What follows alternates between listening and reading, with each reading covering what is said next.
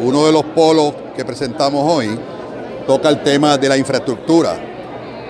La infraestructura y la energía no están exentas de la falta de continuidad, de la falta de enfoque, de la falta de disciplina y de la falta de ejecución. Cada 4 años hay un cambio de estrategia y lo que persigue este marco es crear esa huella que trascienda los eventos electorales, que se apropie el país, que se apropie Puerto Rico de ese evento, de manera tal que el sector privado, las organizaciones sin fines de lucro, cojan esa hoja de ruta y la conviertan en un proyecto de desarrollo económico sostenible para que la luz sea el día de mañana no solamente más barata. Nosotros no solamente no tenemos un problema de luz barata, tenemos un problema de luz con calidad de luz, donde los bajones cuestan cientos y cientos de miles de dólares a nuestros contribuyentes todos los días. Tenemos un problema de atención que hay que atenderlo. O sea, que el tema de la infraestructura no es solamente que la luz sea más barata.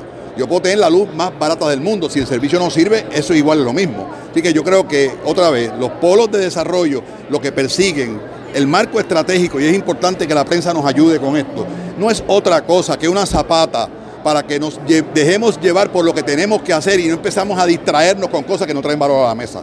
Ese es el contexto de esto. Yo me acuerdo una vez, había un presidente suramericano que andaba con un librito, creo que le llamaba la Constitución Bolivariana. Y esto para mí es la esencia de todo. Es un proyecto que tiene, cuando lo abres, una visión ser una isla preferida mundialmente. Esa es mi visión de Puerto Rico. ¿Qué tengo que hacer para que esa isla sea realmente importante al mundo entero? ¿Y cuáles son los sectores que me voy a enfocar? Entonces, si yo no establezco esto de forma sostenible, ¿qué va a pasar?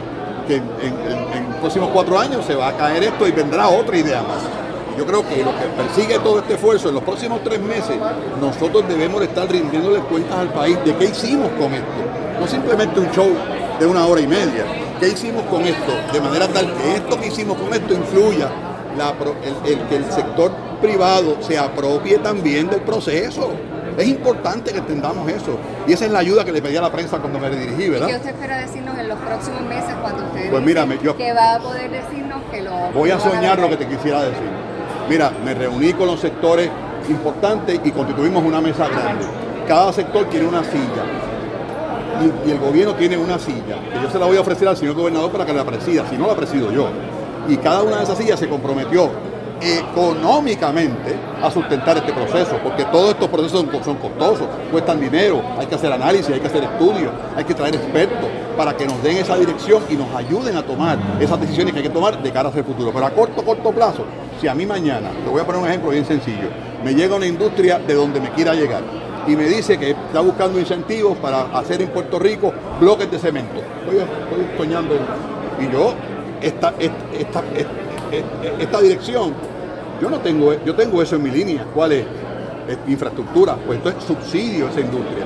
Si yo no tengo, por ejemplo, una industria en Puerto Rico que me haga transformadores eléctricos, yo tengo que ir en busca de ella. ¿Para qué? Para que Luma no me los compre en Estados Unidos, me los compre aquí. Y así con los postes, y así con un sinnúmero de productos que tengo que fabricar en Puerto Rico. O sea, yo creo que otra vez, y lo digo con toda mi pasión, no tengo otra forma de hablar que no sea esa, es enfocarnos y darle la continuidad a los procesos.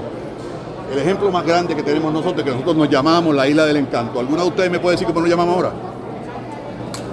Desencanto. Hemos cambiado ese nombre un montón de veces. Pues no puede ser. Si decidimos finalmente ser la Isla del Encanto, pues sí, vamos a ser la Isla del Encanto y vamos a ser la isla preferida mundialmente.